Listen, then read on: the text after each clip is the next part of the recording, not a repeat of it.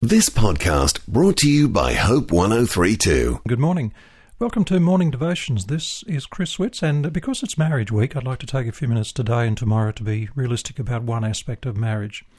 And I'm talking about the fact that tension and problems occur in a marriage relationship.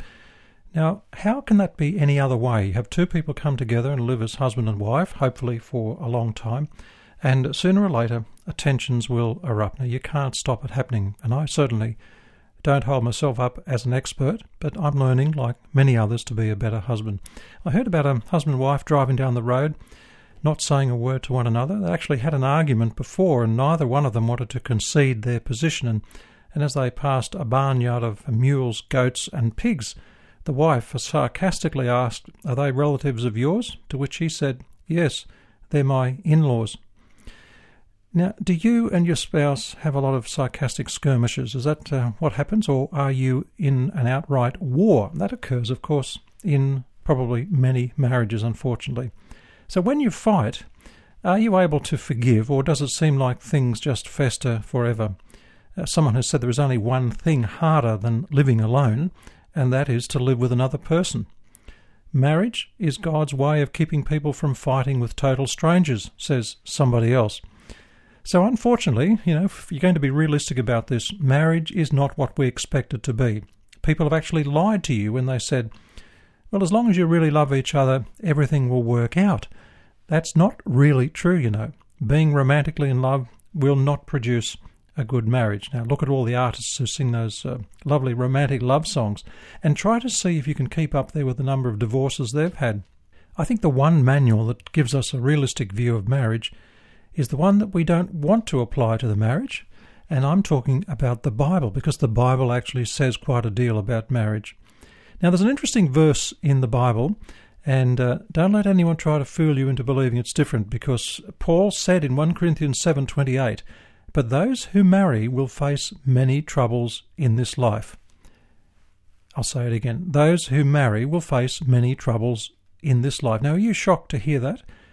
Now, the verse didn't say that there would not be joy and happiness in marriage, and there is, but it specifically says that marriage is going to have its share of troubles. The reason for the troubles, of course, is that we're all imperfect human beings, but we lie and we say, look, I'm going to be the perfect mate for you. And they say another lie back to us, well, that's wonderful, I'll be a perfect mate for you. But really, how can that actually happen when no one is perfect? The success of marriage has little to do with how much you love another person. In that sense, people get divorced every day who still have the feelings of love for each other. So what really is the success of marriage? I think it depends on the amount of work that you're willing to put into that marriage.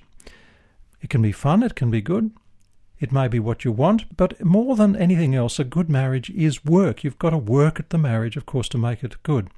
And just wishing for a good marriage is not going to cause it to happen. And of course, the husband and wife must work at it. There's no marriage in which one person always sees the best way of handling every situation, or that everyone will agree in every situation. So marriage, it does not eliminate things like loneliness.